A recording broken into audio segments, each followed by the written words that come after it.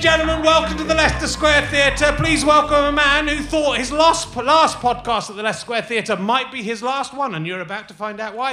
It's Richard Herring!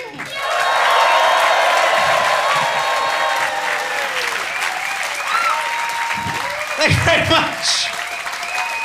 Hello! I'm tripping over all over the place. Hello! Welcome to the Leicester Square Theatre. Oh, you're lovely. Welcome to Richard Herring's long sleeve t-shirt podcast. That's what it is. It's all about... Every guest is going to have a long sleeve t-shirt on, and all we're going to talk about is long sleeve t-shirts. That is the new... I forgot to wear a long sleeve t-shirt, so that's right from the start, so that spoiled it. I was hanging around with the independent group. Today it was, actually, and this podcast isn't going to go out for about 2 months, and... The people at home probably won't remember what that is. That's my guess. And Mike Gapes, he calls it RHLSTP. I don't know. Chuck Amano won't call it that. He says he's too cool to call it that. Last week, this is what I'm going to talk about. I'm not sure this is a fit subject for podcasting, but I was going to talk about it last week, but I was scared because before the David Morrissey podcast last week here at the Leicester Square Theatre, and you're much better than last week's audience already. I'm telling you that. I went to do a wee just before the podcast started, like seconds to go on stage, and I started doing a wee, and then I noticed there was blood coming out of my penis in the wee, and I thought, fuck, I've got that's bad, right? That's generally a bad sign. And so I then had to come straight on stage and do the David Morrissey podcast. I thought, shall I talk about the fact that David Morrissey will probably say we should stop the podcast. There's blood, you're bleeding wee. That's if you watch that podcast or listen to it, do bear in mind all the way through I thought I am about to die, but I'm so professional. I did the podcast. Even though, that could have been the valuable hour that saved me if I'd just got to hospital. I thought, no, the podcast must come first. My children would understand. When I got off stage, I went back to the toilet and I realised I'd somehow nicked my foreskin and the blood had just seeped down. I'm 51 years old and I got to the point where I can cut my penis and not notice. That is how... So that was something of a relief. But I am very old. I don't know, you probably passed outside. There's a Prince Charles cinema next door, which is a great cinema. It shows loads of fantastic cult films. They have an offer on that is £10 membership a year or £50 for lifetime membership. And I look at that and go, well, I'm not sure. Not sure what the better value is there. I don't want to be caught out. Anyway, so... Got nothing for next week's podcast for the opening. That's all the stand-up. Luckily, I've got a new prop. We might save that for next week. So, my guest this week is best known for being William Strawberry, the drummer of the Capri Sun Quartet. That is why we are here, hoping he'll do a bit of drumming for us. We'll see if he'll play some of those old hits. Ladies and gentlemen, it's James Acaster!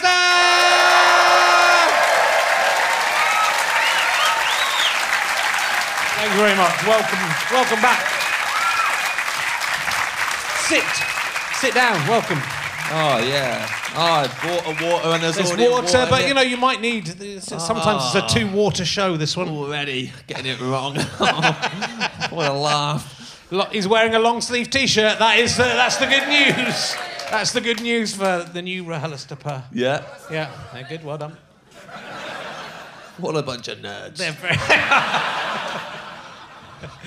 They're all here to see you for some reason. So, I don't know if we talked about your music career very much in the past. Maybe we have. I don't know. You've been on this once before, and you did their very good Edinburgh Fringe podcast in 2017, I think. So it's a couple of years since we've seen you. Yeah. What was the what kind of music was the Capri Sun? Capri Sun Quartet was folk funk, and I was the drummer, Sir William Strawberry. Oh, I beg your pardon. Beg your pardon. Our names were...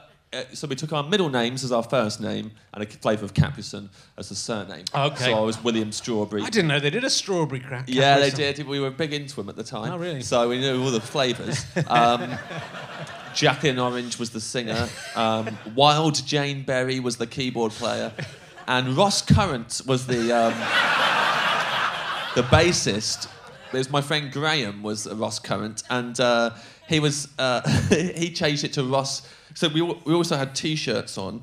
So it was plain white T-shirts that we had written on and drawn like pictures of strawberries and written Sir William. And we all wrote our names across our T-shirt. And he had written Ross Current, but then had written event underneath it. So it's a current event.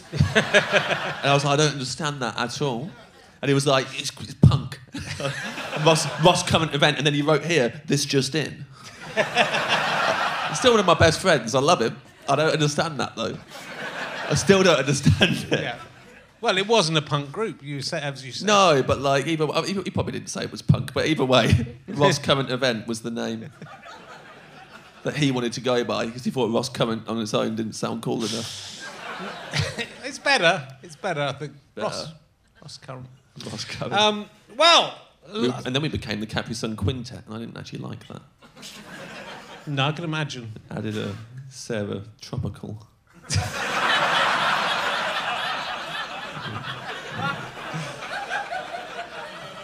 So we were both pooing backstage at the same time. We were. Yeah. And I gave you permission to talk about that. I said you can. But it's interesting because we'd had a conversation backstage, and you can watch backstage interviews if you become a badger or a dripster, and you get access to the backstage interviews. We talked about the fact that the toilet in there. Yeah.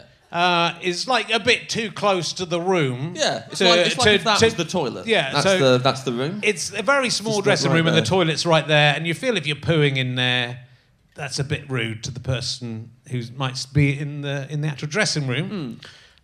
Did you know I was going to leave the room, or did you? Yeah. So what happened was you went in. I went in to sort my braces out. Okay, yeah. I'm 34 years old. Yeah.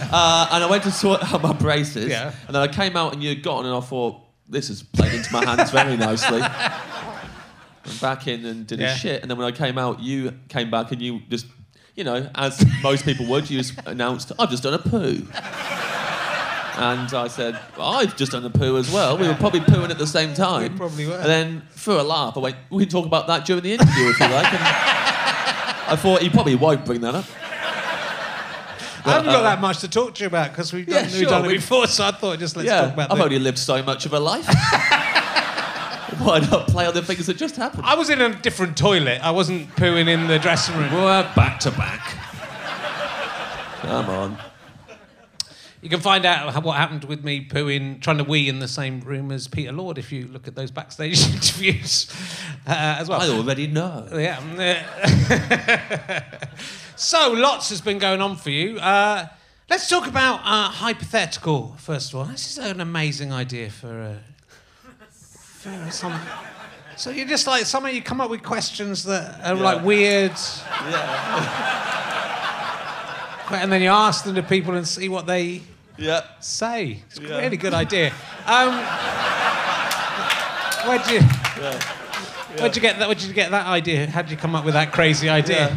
Well, it's something we've all been doing our whole lives, right? So it's just a lazy format, really. It is. For anyone who's done it at any point, it's a lazy format. Anyone who claims to have invented it, I would say, is a madman.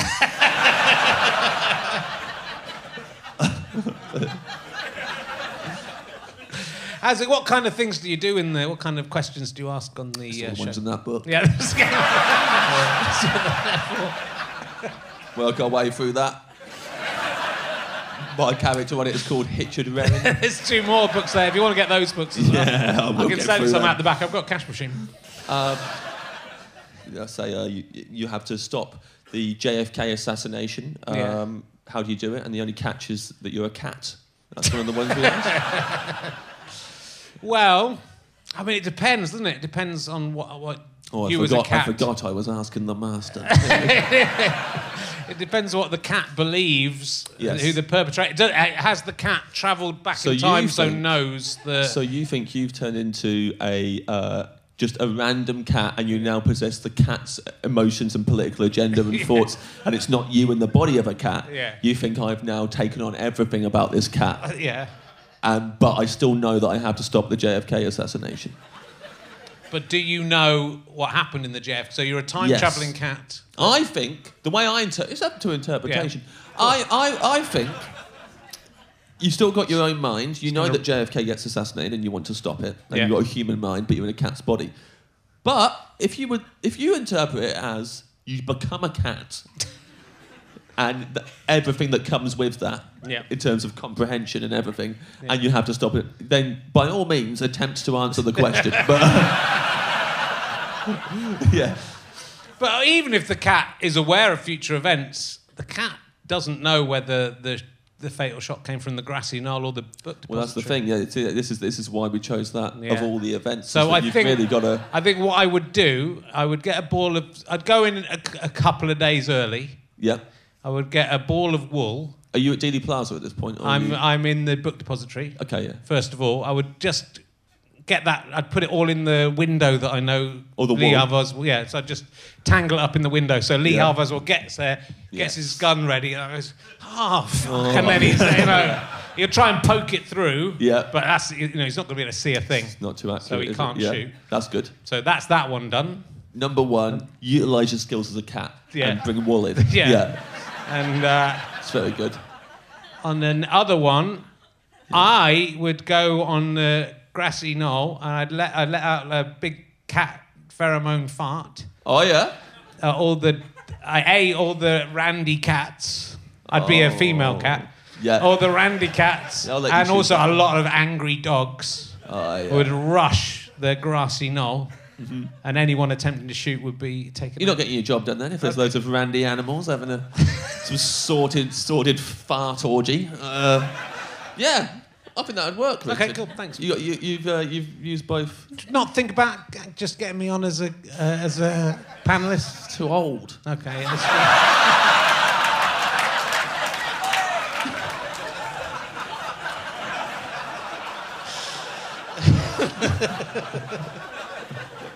What's the oldest person who's been on Hypothetical? I don't know, Hirsha. No, I don't know. Who is the oldest person who's been on it? It might be someone like, maybe John Richardson's the oldest. Wow, he's not even really old. He's young to me. Yeah. That's the thing, we're getting older. More people seem young the older you get. Oh, yeah? Yeah. Insightful. Thank you. Talking of other things I'm not invited on, you're on Taskmaster. Just the new team of Taskmaster was announced today. I saw Dave tweet. Yeah. Tomorrow you're going to find out the whole. Fingers crossed. You thought it might be you. They haven't told you yet. Yeah. Just tweet me. Turn up. That'd be good if that's how it works. Yeah. If not even the people doing it knew until they tweeted, I'm doing Taskmaster, this might be a task right now. It'd be good because then they'd have to go, shit, I've got to do it. Or, no, I'm not particularly interested in taking... Why didn't you think of asking me before you announced it? Would you still block it out in your diary? Just in case? Just in case. Well, it's very empty. Yeah. I've actually been fired from the one job I had this year, so that it wasn't self-generated. So, it's fine. I'm available for work. Not on a Monday night, though. Those Mondays all gone. I think you're sort of the perfect Taskmaster contestant. Oh, Do you not think so? Yes. Yeah, good. I'm glad you agree. But you're the right level of pedantic and... Yeah, that's fair enough. As charged. Yeah.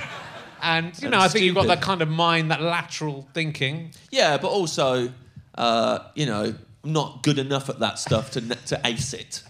So, I found that on day one of doing the tasks, they get you in a house and you do about 5 tasks in a day and, they get you back in the time. And so I do about 5 tasks and on day one I'd nailed one and 2, I'd absolutely just screwed so badly, and they'd gone awfully. So by the end of the day 1, I kind of knew what the lay of the land was and how well I was going to do or not do throughout the whole series. So going into the studio, because you're in the studio at the end, when you've done all the tasks, you go all in the studio together, and people were sitting there, all 5 of us, and then let's see how we've done. And me and Phil Wang were like, we know how we've done. We're fine. We don't need to find any of this out. Phil Wang was extraordinary in so many ways in that series. He was. He was amazing. What was really great, I did the group task with him as well. Yeah. And that was right at the end. So we'd done all of our tasks on our own, and then it was group task day. And Phil, if you haven't seen it, for the whole series, Phil wears a onesie that is based on Bruce Lee's Game of Death outfit. And you can just clearly see his cock and balls for the whole series. It's very, very clear and pronounced. And me and Rod Gilbert were on a team with him, and we turned up on the team task day, and as soon as we met, bumped into Phil, we were like, have you been wearing that the whole time? And he was like, yeah. And we're like, dude, it's amazing that you've done that. That's really, what, are they going to pixelate it? And he was a bit unsure as to what we were referring to. Well, you can see your dick. And then he was much more... All day he was kind of a bit more self-conscious. We're like, oh, dude, you honestly didn't know about this? We thought that was the joke. It's like, no, I thought it was a cool outfit. Wow. But, it's great. He was so funny. Yes. I felt very lucky to be on it with the 4 people I was on with. It was a great lineup, not like the rubbish they got this time. Sure. So... Tad both of the fuckers on this. 250 quid each. Oh, that'll grease a few wheels.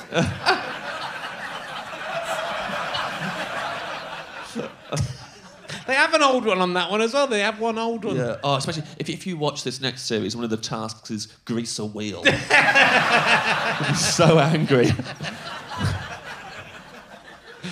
So let's see what else we could do. There's a lot to talk about. You're also doing... Let's talk about your food-based podcast, Off Menu. Off Menu, with Ed Gamble. Yeah.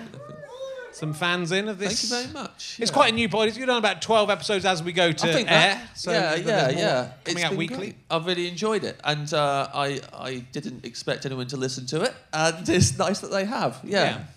Me and Ed just talk about food all the time anyway. And so I think we just talked about doing a podcast about food for a while, and then eventually we just realised that a lot of the time the way we think about food is building our dream meals and what's the best start you've ever had, what's the best main, and so we thought we'd just do that with guests, and it's amazing, how many people quite enjoy talking about that as well. Yeah, it is interesting because you start thinking through and working out what you would go for. I won't tell you now, James, just in case. Yeah. Weirdly, though, the main course I did think of, which is weird because it comes, and it's good if you've got a story around it. But my favourite main course I ever had was lobster and mashed potato, which I had on a holiday in Barbados on the beach. I had it every single day of that holiday. Yeah. And it was generally the nicest lobster I ever had. It was just a delicious meal in the middle of the worst holiday I've ever had. That affects it. Yeah, but why I'm going back to that, I went with a girl that was crazy. Yeah. We'd been going out for a while. A couple of months before we broke up, she told me she believed that the Holocaust had happened as punishment for the Jews killing Jesus. Somehow the relationship continued after that.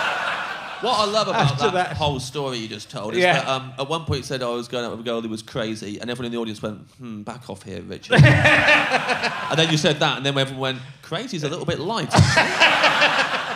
You went easy on her there, but you called her crazy. Yeah. Like, I do like. And as it transpired, the day before, we had this holiday and we'd had a big argument the day before we went on holiday. As it transpired, she'd been with her ex-boyfriend the night before we went on holiday, and he'd proposed to her.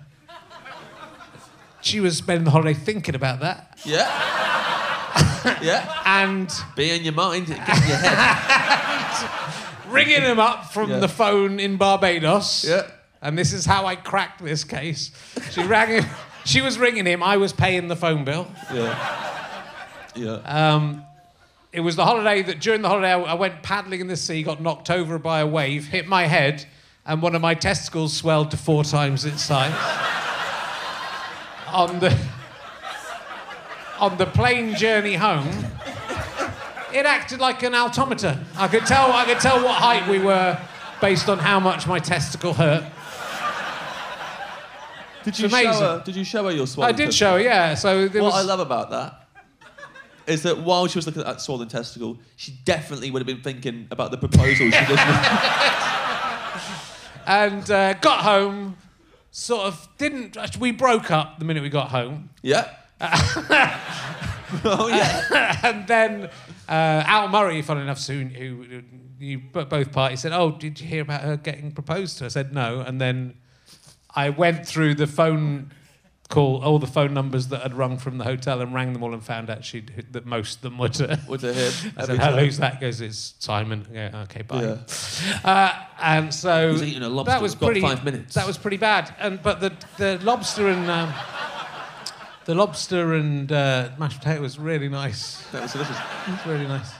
Often, food that sticks with you because it was such an awful time. Yeah. It was the little sunshine through the clouds for a bit for you. And it was this lobster and mashed potato. To make it even worse, the chef who cooked that lobster and mashed potato for me died in a road accident about 3 years later. So did he actually? Yeah, he did. So it's like a. It's a terrible. We'll be in touch, Richard. It's a terrible cursed meal. Do a good uplifted episode. But, you know, I'll always remember that lobster and mashed potato, and what better way... Always remember the lobster and the mashed potato. Better way to remember him. That's what my main course would be, if you want to know any of the others. Yeah. You're going to have to book me. Blood-curdling stories go with the other courses that you've got. Watch the body count rise as the podcast progresses.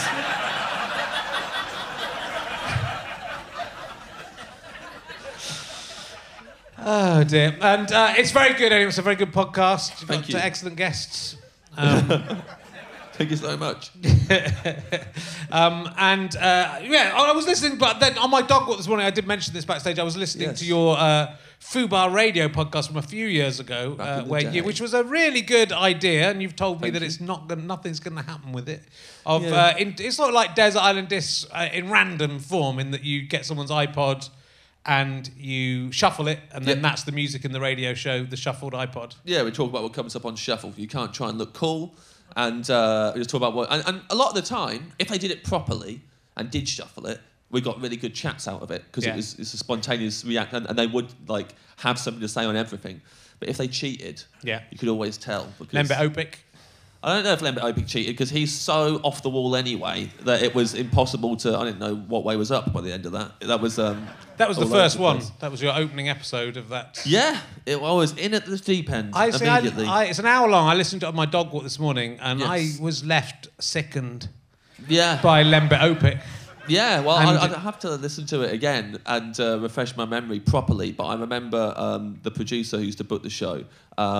on a weekly basis apologised to me for that booking. I mean, what's sickening about him is he thought it was going great, and he thought he was lovely. Go, lovely, charming Lembit Opik. Yeah. You had 2 female callers on the show with doing the same thing, shuffling their iPod. Both of them he sort of hit on really crudely, like really unpleasantly. Yeah. He was clearly lying about every single thing he said. And doing the Lembit Opik, I'll do the funnies, which you've... he mentioned the gig I saw him at, which was he did a gig in a little club round the corner from here, where he tried to be a stand-up comedian for a week. Yes, he did. And he said, I was brilliant. He was not brilliant. A guy heckled him, and he said, hey, I'll do the funnies. I went, mate, you're Lembit Opik. I'm like, comedians get heckled, but you're Lembit Opik. You're not. Yeah. You can't stand there and go, I'll do the funnies. Also, you've got to be doing the funnies at the time. You've got to be doing some funny to justify that response. You do. If someone's going, "You're fucking shit, mate," it probably, hey, I'll do the funnies, thank you. It was, in a way, it was like being in the psychiatrist's chair for me. That for him, you know, that interview, because you just sort of got a real insight to this guy who's obsessed with himself. Yeah. He's lying all the time because he goes, what are they called? Tweet in if you know to @Lembit Opik, and then 2 seconds later he's Googling something else on his phone. You go, why don't you just Google it? It'd be a good podcast, actually, if it was like Lembit Opik and a psychiatrist or something like that. Yeah. And every episode, because he would say yes to that, because he would think, I've got nothing to hide, I'm absolutely fine. Yeah. And then a psychiatrist would be going, I'm going to be famous by the end of this. And every episode is just breaking him down more and more and just paying about the layers. And he was doing the same thing to you. You're on a podcast with James Acaster, admittedly in 2014, when you're not that big a deal, but you've been nominated for the award a couple of times. Yeah, sure, yeah. You know, you're a pretty funny guy. Yeah. He was trying to top you. He was trying to mock you for the... Yeah. He'd clearly got his iPod. He said at the beginning, there's an issue with my iPod. There's an issue with my iPod, so I bought in this other... I got his other device that could only store 5 songs, and we'll put that on shuffle. Oh, the Beatles again.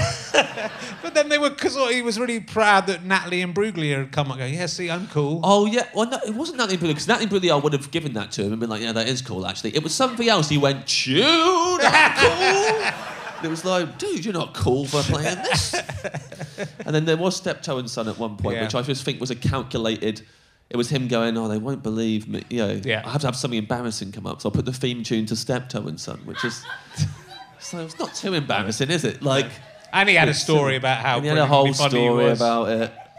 He said, I must have taken that off YouTube. He said, lying, man. Listen to it. It's the most amazing interview. Imagine going on a podcast about songs and lying. I better lie. So you know you're not a trustworthy guy. And during listening to that podcast, my dog's paw, which had a wound, the wound opened up again, and so I was walking a dog with a bleeding paw as well. That spoilt my enjoyment as well. During that, did you happen to have a nice side dish that you want to talk about?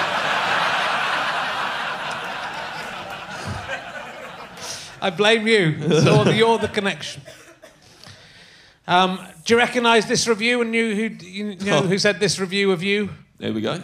He's not for everyone, but he works hard. It's my dad. It's my dad. It's your dad. Very pleased with himself. He didn't mean it as a cheeky thing. He meant that at face value. And it went viral. And then he became a Twitter moment. Yeah.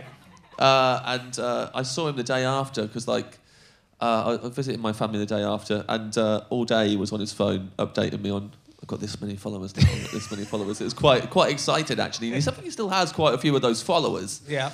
And I was quite worried when he got all those followers, because I thought, anyone would be if their parents suddenly got a huge amount of followers on Twitter. But he's done well, actually. Yeah. He's been pretty good with his tweets. There's been nothing that's made me go, oh my God.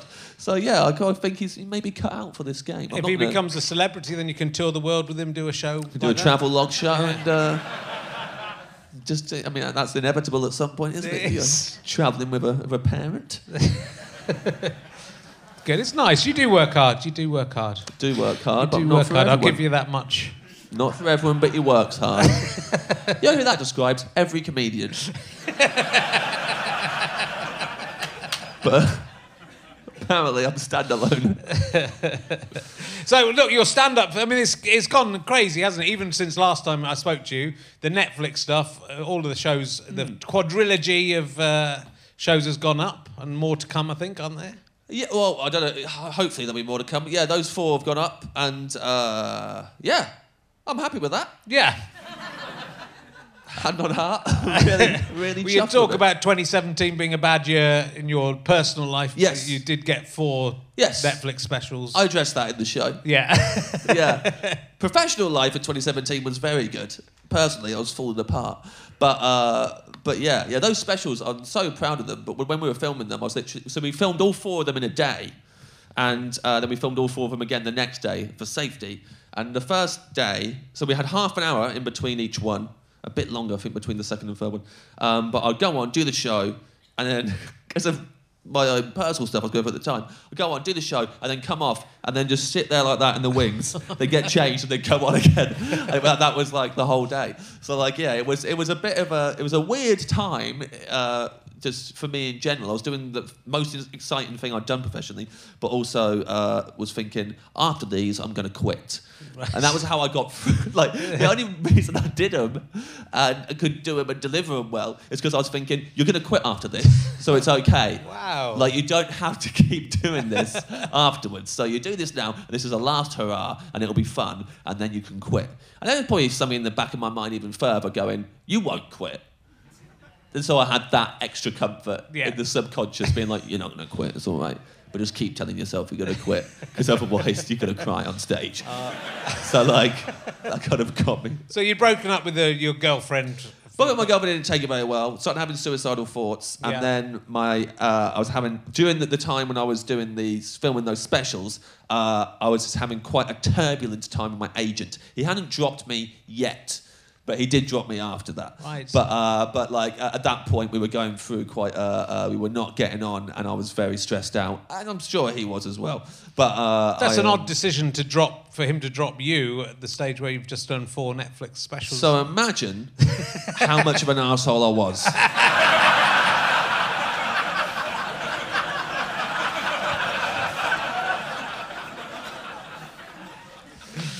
Obviously, my story is that I'm not, but who cares? It's a shame. If they'd been filming that could have been like an art project. If they'd filmed the backstage as well, so you could have had and then just you coming up, just half an hour of you looking suicidal in a room. Just staring. Before having to then work you. I'd quite like to see that. Yeah. As a Netflix special. Just having to psych yourself, I'm not saying anything, just psyching yourself up internally to go back and do the next one. Go out and then fade out, you're coming out. Yeah. Be good. Yeah, luckily, but I wouldn't be the comic that... If I was going to watch that, I'd want to watch a comedian who on stage is more like, ha-ha! Because obviously I'm going on deadpan, and then you come off and just look like that, and everyone's like, it's pretty much the same. I'd want to watch somebody who's on... I'd want to watch Michael McIntyre, be like... And then come off and be like, I fucking wish I were dead. I can't... Then you can really see the difference there. Yeah, that would be good. I mean, there might be we might have just accidentally pitched a new series here, I think. Just a different comedian each time. Let's see what they're like off stage. And it's just the backstage bits. And they're not, they don't know they're being filmed, I think, would have to be part of it. Oh, that's part of it. Okay. And then this is a hidden camera show. This isn't scripted. This is a hidden camera show. And they don't know it's going out either. You don't get permission from them to put it out. The first they hear about it. Yeah. And we're not pranking them. We're just rolling and seeing what happens. Is that right? Yeah. Great stuff. I mean, it would be quite a varied... Most of them would be boring, but I bet we'd catch a few. There'd be some real... There'd be some exciting stuff, I think, and a lot of boring stuff. There'd be some breaking stories, though, let's face it. So, I love the one, I think it's the first one. I don't know, they all begin with R. Yeah. It's one of the ones that begins with R. Yeah. The Torvill and Dean. Oh, the first one, yeah. Yeah. It's just was that genuinely in Edinburgh to try and fit into the hour slot, or was it just a joke? No, it was just a joke. So I just did it. I just wanted. I think my friend told me that fact that when they did the Bolero, they started kneeling down because they discovered that the stopwatch only started when you got on your feet. And the song they were going to skate to was too long. So they did the first bit on their knees, and then they got up, and it's this loophole. And so my friend told me that, and at the time, I just wanted to write a show that I enjoyed. And so I decided, I'm going to start on my knees. I'm going to do that, and I'll make it about that. And in the long term, a big regret, that routine, really, because I never at any point wore knee pads or anything like that. And you're previewing it, you're doing Edinburgh, I did New Zealand with it, and Melbourne, I did a tour with it. And then toured it all again in preparation for the Netflix specials. And I remember the last week of that tour, it was in the Soho Theatre, and I was just kneeling, and there was just lightning bolts of pain. While I was doing the kneeling down, I just felt these like sharp stabs of pain through my knees, going, well, it's too late to have a knee pad now. You've done it now, you might as well get to the end of it. Wow. But yeah. So how are your knees now? I think they're all right. They're still quite red, but that might be knees, isn't it? I hope that's just knees. It depends how much kneeling you're doing, I think, in your day-to-day life. I think if you don't kneel much, they're not that red. Really? Yeah, I don't think the knees are naturally sort of russet. I think they become red. Oh, really? Through friction. Maybe I've kept it up more than I thought. Been kneeling quite a bit. Can't really kick the habit every now and again. I need a quick kneel. Well, they're well worth watching. It's amazing to have... I mean, and what's amazing about Netflix now, and we were talking about this backstage, early in the history of Netflix, there was someone at Netflix who really loved me, and I got 4 of my specials on... my stand-up shows on... I won't call them specials, but they were 4 just average stand-up shows from me, which to another comedian would be very special.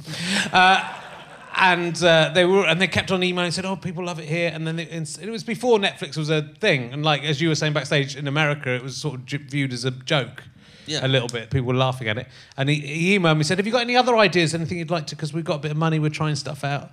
And I kind of gave it to my agent. And it's only Netflix.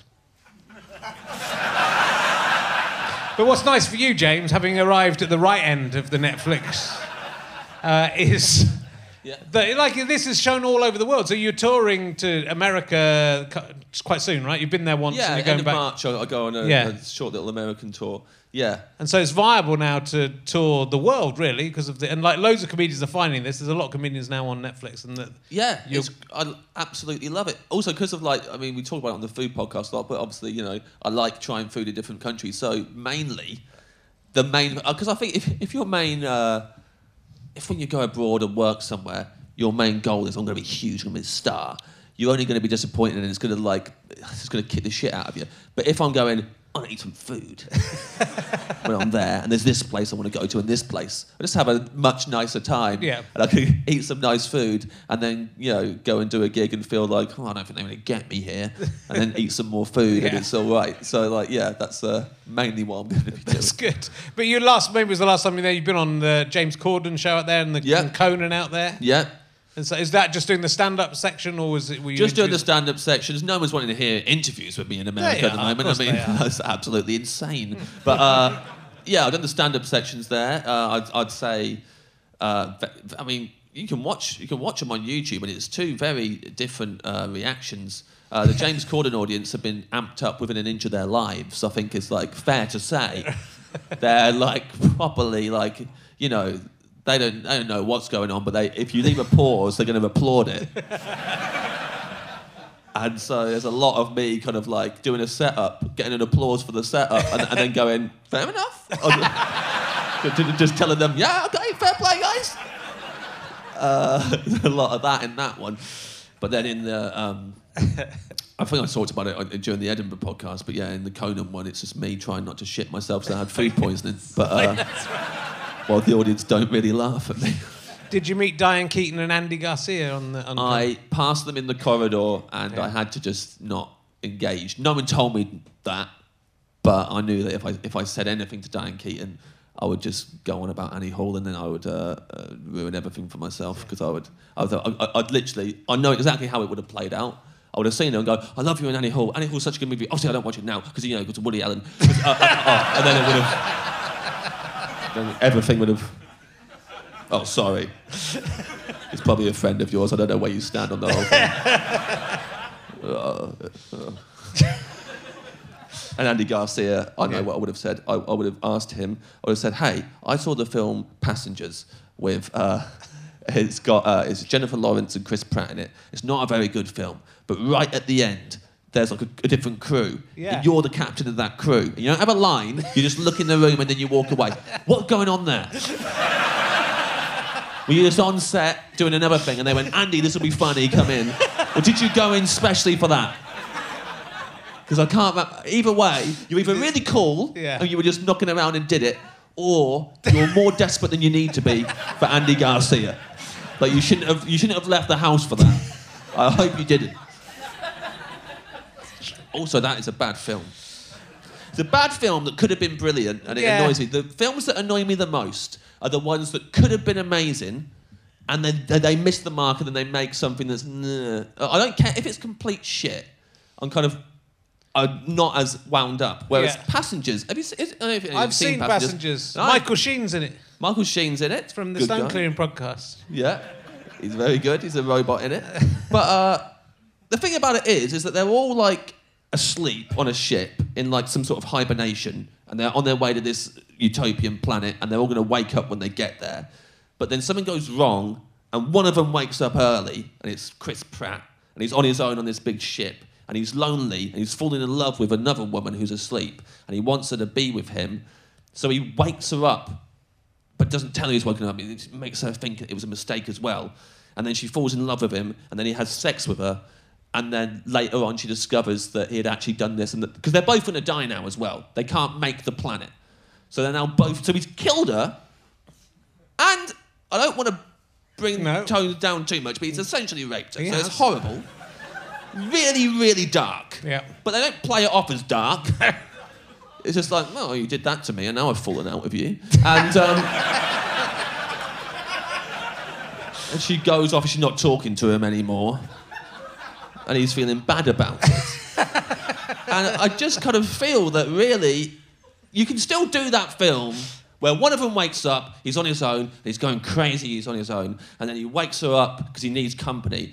And then he falls in love with her, and then she discovers it, and she's like, get away from me. And then he should turn crazy at that point. Yeah, exactly. Be a demented madman who's got her on this ship, because he's a bad guy. Yeah. It should be the bad guy from then on, and the villain that she's got to defeat. But instead, they make up at the end. Well, what the fuck is that? It turns out the ship would have been destroyed because whatever the thing that. So he's sort of. I don't know if the film justifies his action in hindsight by saying, "Oh, if he hadn't raped you and tried to murder you, essentially, you would have died anyway." So he is. We all die anyway. He's good. He is good. So you can. Regardless of what anyone has done to you in your life, you were going to die anyway. But I agree. It's like it starts off and you think it might go that way, and that's the way it definitely should have gone. I bet should have gone that way. I bet in the first script it went that way. And someone's going, "Oh, we can't have Chris Pratt being a murderer." Yeah. Well, how I don't cast Chris Pratt then? I like him as much as the next person. Well, actually, not. He's going a bit nuts now, isn't he? Going full on Chriso. Really weirdly Christian. I mean, fair enough. No. You're right, though. It is many Christians that are like my parents are Christians, but I'm just saying he's started to unravel a little bit. I was unaware of that aspect of his. But in a way, in that kind of way that you don't trust with celebrities now, you kind of think something. That'll happen to you. You're going to America. You're going to come back from America a different person. Come back a Christian? Yeah. It's quite suit me though. I was raised Christian anyway. Yeah. I've still got all the... You know all the stuff already. Oh, I know all the words. Yeah. Yeah. So, I think I could... What point did you lose your faith? During a dessert I had. It's mid-20s. Mid-20s? Gradually throughout my 20s. So I'd say, like, my late teens... I started to doubt it. Right. And then that's quite late, James. Yeah, it's quite late. I mean, some people stay believing it, or the Pope, for example. Yeah. All his life he's believed it. So you're better than him. Better than him, yeah. It's still quite late. Like, but I wanted to... I think I just wanted everything to make sense and be good. And in my late teens, I started thinking, maybe this isn't all true. But then I did like a last ditch kind of like, let's just really convince ourselves. Yeah. And really went into like, I think I had this book. I can't even remember what it was called now. It was The Bible? By a guy.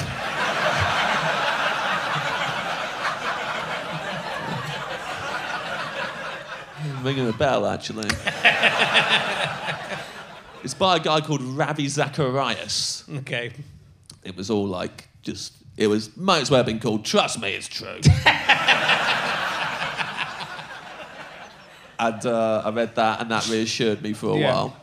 And then just gradually I was like, maybe I don't believe in this bit of it. And maybe I don't believe in this bit. And eventually it was like, I don't believe in this stuff.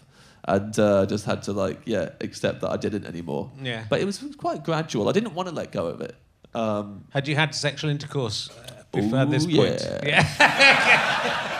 Although I didn't lose my virginity until I was 21. Right. And it was probably partly to do with that stuff. I wasn't holding out for marriage, but I was holding out for being in love. Sure. So I was like, not until I'm in love. And I really held out. And then the first person I was in love with, slept with her. And then a week later, she was back with her ex-boyfriend. So, I was like, there is no God. And then that started the rest of it. That was God testing you. Yeah. That my ex-boyfriend, that was Jesus. Oh, it was Jesus. He was testing you. Jesus. He was testing you by sleeping with your girlfriend. Makes sense. That explains the holes in his hands and the various things that he always made me touch. Called me a doubter. Yeah. Yeah, probably. Yeah, no. I thought I was and were you doing comedy at that? So how old were you when you started doing stand-up? 23. Okay. Started doing stand-up. I don't actually. Probably when I was 21, 22, I did my first gig, but I wasn't going to be a comedian. Were you a virgin when you did your first stand-up gig? Good question. No, but only by 3 minutes. Either by a year or by a month. I'm not sure because it depends what year I did. If I was 21 or 22, but yeah. But yeah, I only had sex with one person when I did my first stand-up gig. I've never thought about that before in that context. I find it hard to imagine you. I tried to imagine it today. Me having sex? Yeah, I find it hard to imagine. I tried really hard to imagine it. It's very hard to imagine. I just couldn't imagine it. Everyone I've had sex with just goes, I never would have imagined this. I mean, it's true of most people, really, when you think about it. Most people, it's sort of weird thinking that... I can imagine you having sex. Can you imagine it? It's like this. Imagine that bit of hair you've got kind of just goes in front of your face. Yeah. Hunched over, yeah. That's what it is. It's anger in your face. Just constantly, even though you're having sex with that person, you're constantly bringing up people who wouldn't have sex with you in the past. I'll tell you who else won't have sex with me. We're having sex. Can you appreciate this, please? Very much when it's like... Oh, dear. What a world. Let's ask you some hypothetical questions. Oh, actually, I've got some in the back of here. I want to ask you... the first one is one I wanted to ask based on my interview with John Ronson, if anyone was here for that one or has heard it at home, which was John Ronson in his podcast. He talks about people who get tailor-made pornography, right, for their particular fetish. They pay porn actors to act stuff out, but that's not commercially or available anywhere else. So if you do want to imagine me having sex... I can pay someone to put on a James Acaster mask. If the money's right, mate, I'll do it. Yeah. I want you to look at the camera while you're saying it, go, Rich, this is for you. As you do, Rich. Yeah. It's what I say anyway when I'm having sex. That's absolutely fine. Just before the moment of climax every time. Shout out, Rich, this is for you. Have to explain who Rich is afterwards. Richard Herring, you know? You say that, but now there's going to be a tiny part of your brain that will have to be thinking every time. Oh, yeah. If I'm lucky enough to ever do the dance again, that phrase will pop into my head at some point. Okay, good. Is there anything you would like to have made for you specially by porn stars? Or, or do you think it would be funny too if you haven't got a fetish you want to... Yeah, if it'd be funny. I'd say I've never really... I've never really understood fetishes or never... I mean, I understand them, but I don't think I've got one.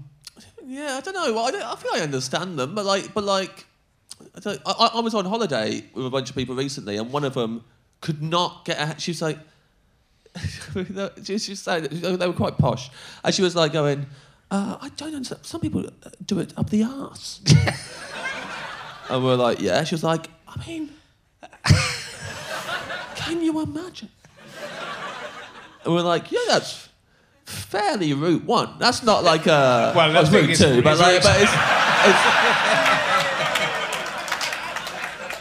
But that's entry level.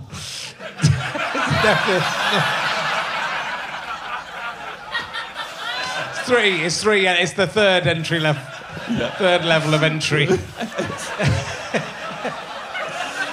It is the third level of entry. Yeah. Sorry. Yeah. But yes, it's something that I think. But I was as surprised at her being surprised that people having anal sex as she was about people having anal sex. Wait till she has anal sex, then she's going to be surprised. I believe I'm doing this.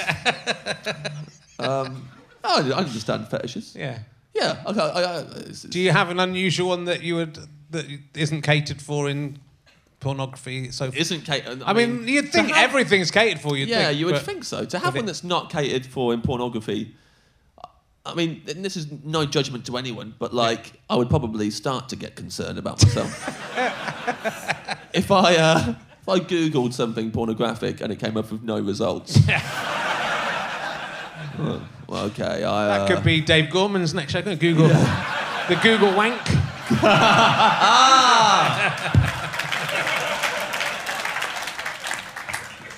Right, send that to Taskmaster. There's no pornography of people being wanked off by ventriculist dummies. That's all I know. Is there none? None of that. I imagine that has not been made. So I'd definitely make that. After the James Acaster looking... Combine the two. Now I'm going to... the joke's on me. I'm going to think about you looking at me next time I'm having sex. This is for you, Rich. I'm going to be thinking of you looking at me. And one of us is in a relationship, so that's happening soon. But we've got 2 kids, so it could be a while. Right, another new emergency question. What is the weirdest reason you ever skived off school? Did you ever skive off school as a good Christian lad in Kettering? Yes, I think good Christian boy, so I didn't really, but once I did, so it's only once ever. Okay. And that was, but it was for like quite a wholesome, nice reason, so it's not really, so at lunchtime, I was in sixth form, I did 1 year of sixth form before stopping, and I just hadn't enjoyed that morning, didn't like it. My friend Wayne, who had already left school, he turned up at lunchtime and was like, what you up to? He was like, nothing. I don't think I really want to go back for the second half. He went, well, why don't you just hang out with me? I was like, what are we going to do? He said, I thought I'd go for a walk in the countryside. I was like, all right. So we went for a walk, just in the country, just remarking on how nice and beautiful nature was. And just like, I thought I used the word deep too many times as a teenager about myself. It's like, I'm really deep, actually. And it would be because I could look at a tree and go, look at that beautiful tree. Wayne, don't you think that tree is beautiful? We're both talking about it. There's no girls here.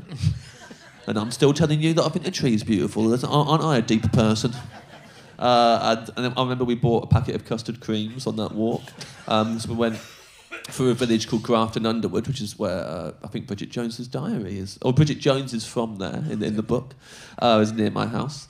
And we went to Grafton Underwood, went to the post office, bought some custard creams, and we sat on a bench and we shared them. And there was a crane, as in a crane, as in one of those, not the bird, it's a crane. And we saw it and we went, imagine stealing that crane and spending all day just picking people up for a laugh. And then we really laughed for ages while eating these custard creams on a bench, imagining just some people walking along and then just whoop. Really thought that was funny. Yeah, that's pretty good. And then, I got home quite late and my mum was like, where have you been? I was like, school. As if I was saying, me and Wayne went for a walk in the countryside and ate some custard creams, and she'd go, you're grounded. But you wouldn't have remembered whatever was on that afternoon at school, would you? Can you remember that? No, I wouldn't have remembered it. I'd already decided that I wasn't going to do the second year of sixth form. So, in a way, that was quite a big skive. Yeah, my dad had made the deal with year me. Of school. My dad had said, because I didn't want to stay on sixth form at all. I wanted to just immediately be in bands and be William Strawberry and whatever. And my dad was like, do 1 year of sixth form, and if by the end you want to quit, then fine. But if by the end you want to do the second year... And he thought, well, he'll just do... When he's done 1 year... He'll do the second year because you might as well. Yeah. And then at the end, I literally went, held up my end a bit, Dad. And he was like, oh, well done. You are more determined than I thought. So I just quit and then joined the Capri Sun Quartet and other bands. But so I already knew by that point I'm not staying on. I'm not going to do the whole thing, so I thought I might as well skive. So I only skived when I knew it was no consequence to me whatsoever. That's interesting. So the music was quite a serious idea for you. Well, everything at that point. So because I did think I was deep. I thought about dying all the time. It's one of those kids, and I was like, I'm going to die one day. No point living in life doing stuff I don't want to do. I was like, I want to be in a band, so I'm just going to do it. So it wasn't even like a serious career thing. Yeah. It was just like, I want to do this, so I'm going to do it. And plan A all the way. And then when I was 22, I was like, I need a plan B because this band's failed.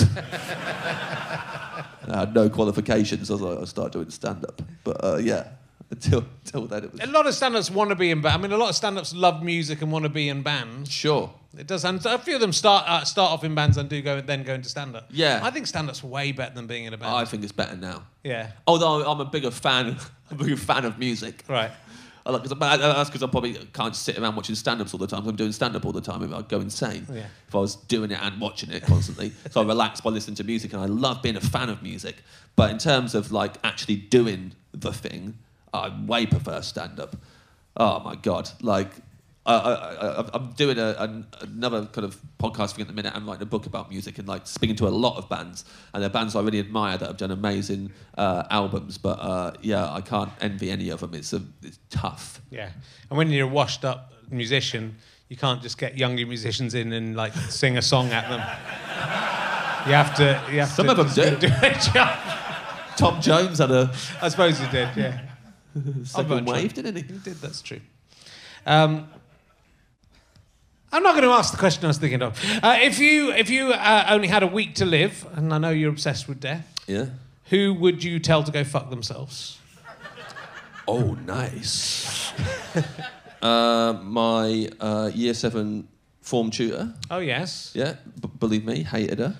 Oh, nice. I'd find her and tell her to go fuck herself, and I'd say that...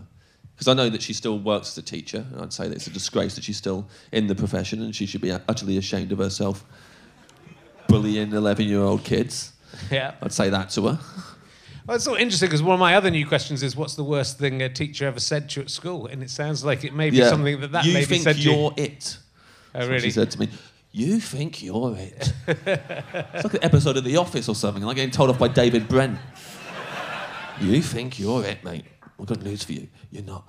I mean, I'm 11 in this story. Yeah. 11 years old. And guess what I'd done? At one point, I'd breathed quite loudly during the spelling test. Right. And she thought it was me going, easy spellings. So sent me out. Right. And come out like, you think you're it. And it was literally, there was a bit, I remember during the thing back and forth, me and her, me going, Miss, can you ask my dad? I've got a heart murmur. I breathe heavy. It was bad. There was a kid in the class called Barry who was actually naughty. He would swing on 2 legs on his chair, and he had a metal ruler, and he'd just smack it off the side of his desk and take chunks out of it. Right. Didn't go near him. Yeah. Let Barry do what he wanted. Get the hell out of this classroom. See you outside. It's interesting though, from a teacher, this happens a lot, I think, with teachers, and you're stuck in that job. I'm not trying to defend her. Sure. I mean, maybe I am a little bit, I don't know. But I'm just thinking that you see these kids full of hope and life and, having fun. Yes. And if you're a certain personality, probably the kind of personality who shouldn't be a teacher. Yeah. Then, you take out... I remember my friend Phil Fry we all messed around. I mean, I messed around all the way through school. Yeah. But my friend Phil Fry was always, full of joie de vivre and messed about. And Mr. Habgood said, one day, Philip Fry, you're going to wake up and no one's going to find you funny anymore. And that says more about Mr. Habgood, doesn't it? Because he's saying that day came to Mr. Habgood. Yeah. And it came pretty early for Mr. Habgood. Yeah. I think it may have been the first day he woke up. No more. No one found him funny anymore. Yeah. And, I still find Phil Fry funny. So yeah. So also, Mr. Habgood's wrong so far. So what you're saying is... It's weird, though, to be that mean, but then it must be, you're sort of, as a teacher, and I'd have been a teacher if I wasn't doing this. I think that's what all the rest of my family do. You If must you were a feel teacher, trapped in it. If you were a teacher, Rich, do you Yeah. think you would be looking at the young kids having fun and be bitter about them? No. And,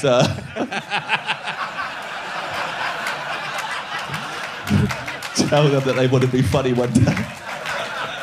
Perhaps. No, I don't think I would. I like children. It's when they're Yeah. grown-ups. Yeah. My daughter messes around all the time, and I can't. I'm meant to be. Yeah. I'm meant to say, now that's not funny. Yeah. But if I do it, I'm laughing. It's funny. Yeah. Like, but it's like, I wish so often, so it's not a good film, but The Butterfly Effect, I keep on referencing bad films, Yeah. but Butterfly Effect has a bit in it where Ashton Kutcher has gone back in time, but he's himself as a child. And there's the guy, I've forgotten his name, Eric Stoltz, I think. He was nearly Marty McFly. But so he is like an abusive father in it, and it's going to basically take some awful pictures of these kids. And Ashton Kutcher's one of them, and he basically now has the mind of an adult man. Right. So he takes him down because he has the maturity to be like, hey, mate, this isn't cool. And the guy's like, ah, I can't handle it. Yeah. And so often, I wish that as a kid, I had those moments where Miss Hearn could have... Oh, that's her name. Miss Hearn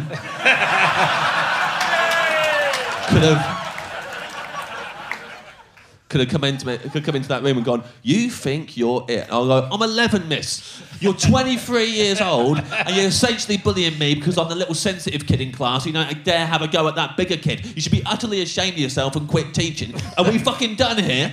I would have loved it, but I can't do it.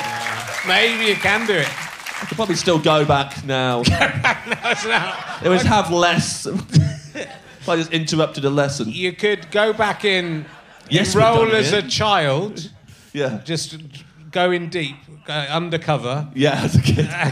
Spend about 6 months pretending you're a child. Yeah, breathe So I'm heavy. very tall, miss. She won't remember you from... Yeah, before. She might think you're your son or something. Yeah. It's the not back like of her my mind. face is anywhere now. You have to disguise... She won't have seen me in years. Just disguise yourself a bit and maybe walk on your knees. Oh, that'd be a Yeah, I problem. should walk on my knees. Yeah. It's going to add exasperate. All that training though pays off finally.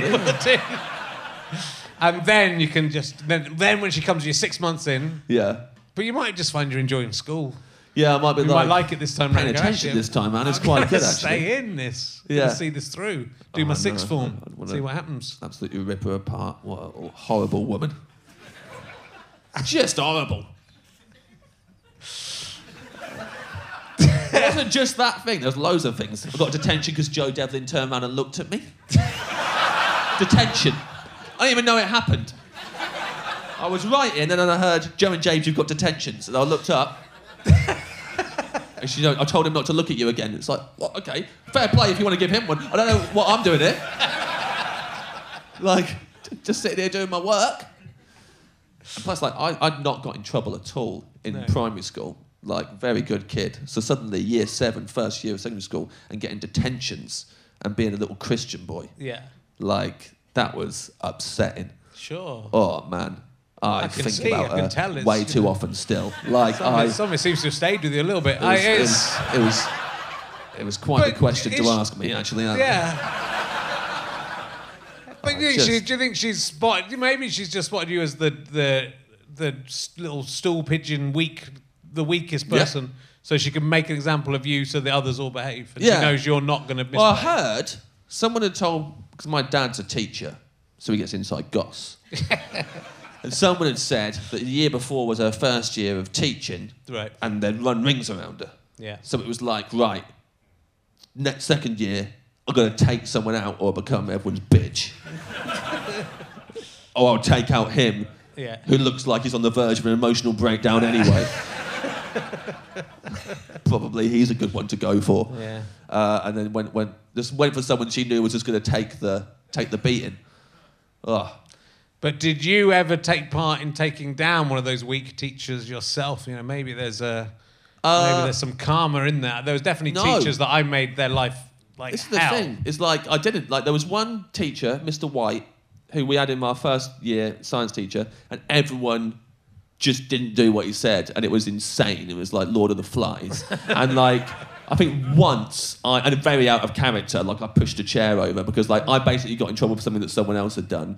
And again, it was kind of that thing of like, it was echoes of misheard because he went, someone else had done something. He turned around and went, okay, James, because he knew I would, if you told me to get out, I would. Yeah. So James, get out. I was like, I'm tired of this shit. And pushed the stool over as I walked out. And he was like, that's not like you. I was like, oh, really? But that fucking was it? Earlier on. What I'm in trouble for? Think it through, White. Join the dots. Yeah. But, that's the naughtiest thing I remember doing. Yeah. But like, I was obsessed with being good. Obsessed with it. So unfair. But to the point where actually 2017's breakdown was mainly due to that. Right. Mainly due to me like, I've got to get everything right, and then not being able to keep on top of that anymore. So, maybe Miss Hearn was trying to do me a favour early doors. Well, get in trouble, it's not so bad. I was like, it is I think there's a sort of element where maybe adults are trying to, move you on to a next level by, you know what I mean? It doesn't. I mean, I'm stretching a little bit I think here. they're Mr. Miyagi or something. And at the end they'll be like, oh, it was all part of this. Like, no, it wasn't. You just wanted your fence painted. Just looking back and trying to make sense of it. You're lucky that they turned into some karate moves. You're as fluky as I am that worked out for both of us. But we're lucky, like we do a job that we basically like most of the time. Yeah, absolutely. And I just sort of think that's, I had a doctor who just seemed really grumpy about, you coming in with... Oh, sure.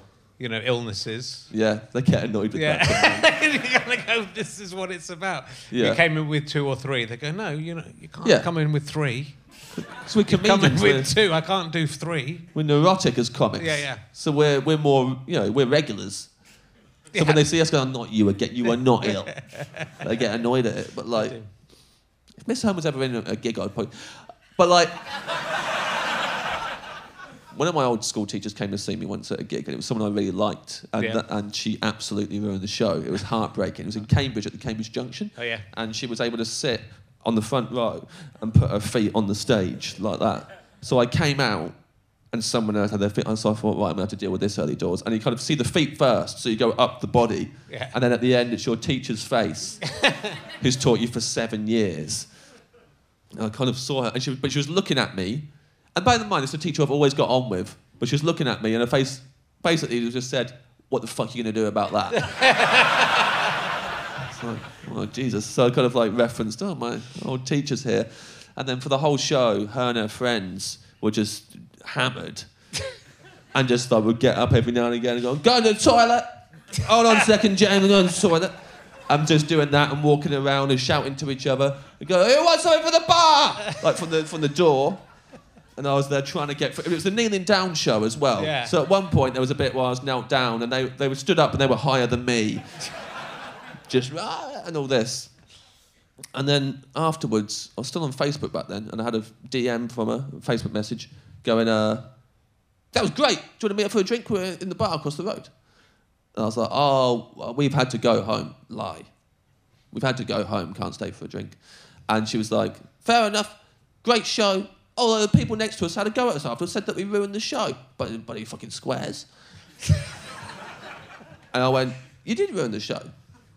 Which feels really good to say that to an old school teacher who's always had authority over you. Yeah, you did ruin it. And but because though that's the power balance is that she's normally... So she went, no, I didn't. And okay, well, yes, you did, but... Whatever. She went, I didn't. Everyone's being too uptight. And you yourself included. We're having a laugh. It's a comedy show. I was like, okay. And normally I'd let that go. If it's a normal member of the audience tweeting me or something, you just let it go. But you're like, for some reason, cannot... So I went, go on Twitter. You've got Twitter? Go on Twitter. Search my name on it. See what everyone's saying about the gig right now. She searched it, and everyone's just saying, utterly appalling behaviour from his ex-teacher. I can't believe it. She went, they're a bunch of squares. Everyone's... You've got a bunch of squares in your audience, and everyone just needs to loosen up. And it went on for days.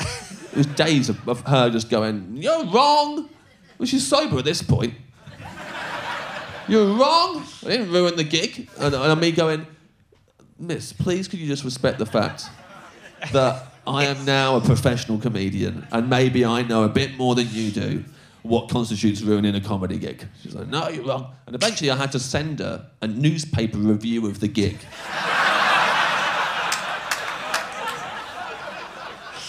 That just said in great detail how much she ruined the night for everybody who was there. And then she conceded because a journalist wrote it. No, maybe you're right. I did ruin a night for you. But then she still went, I'll still come and see you again.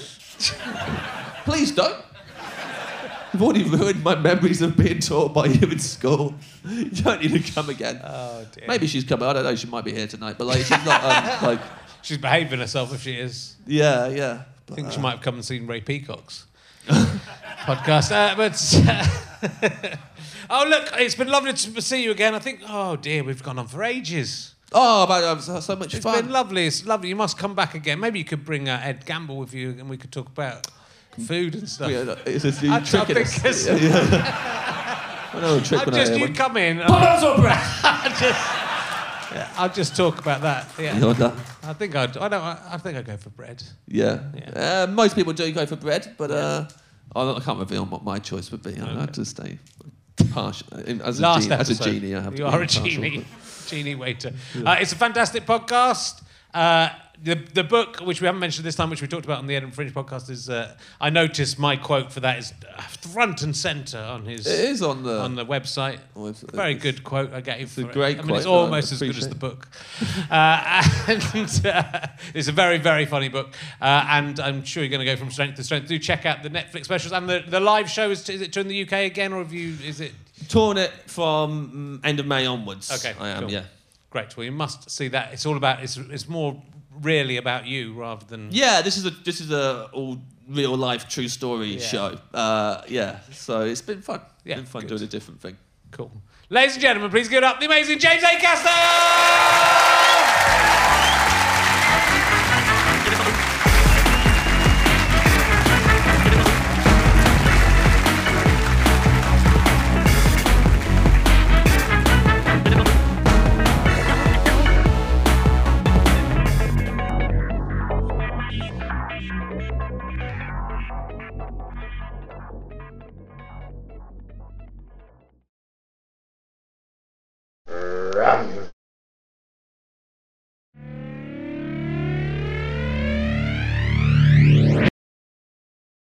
How'd you like them sky potatoes?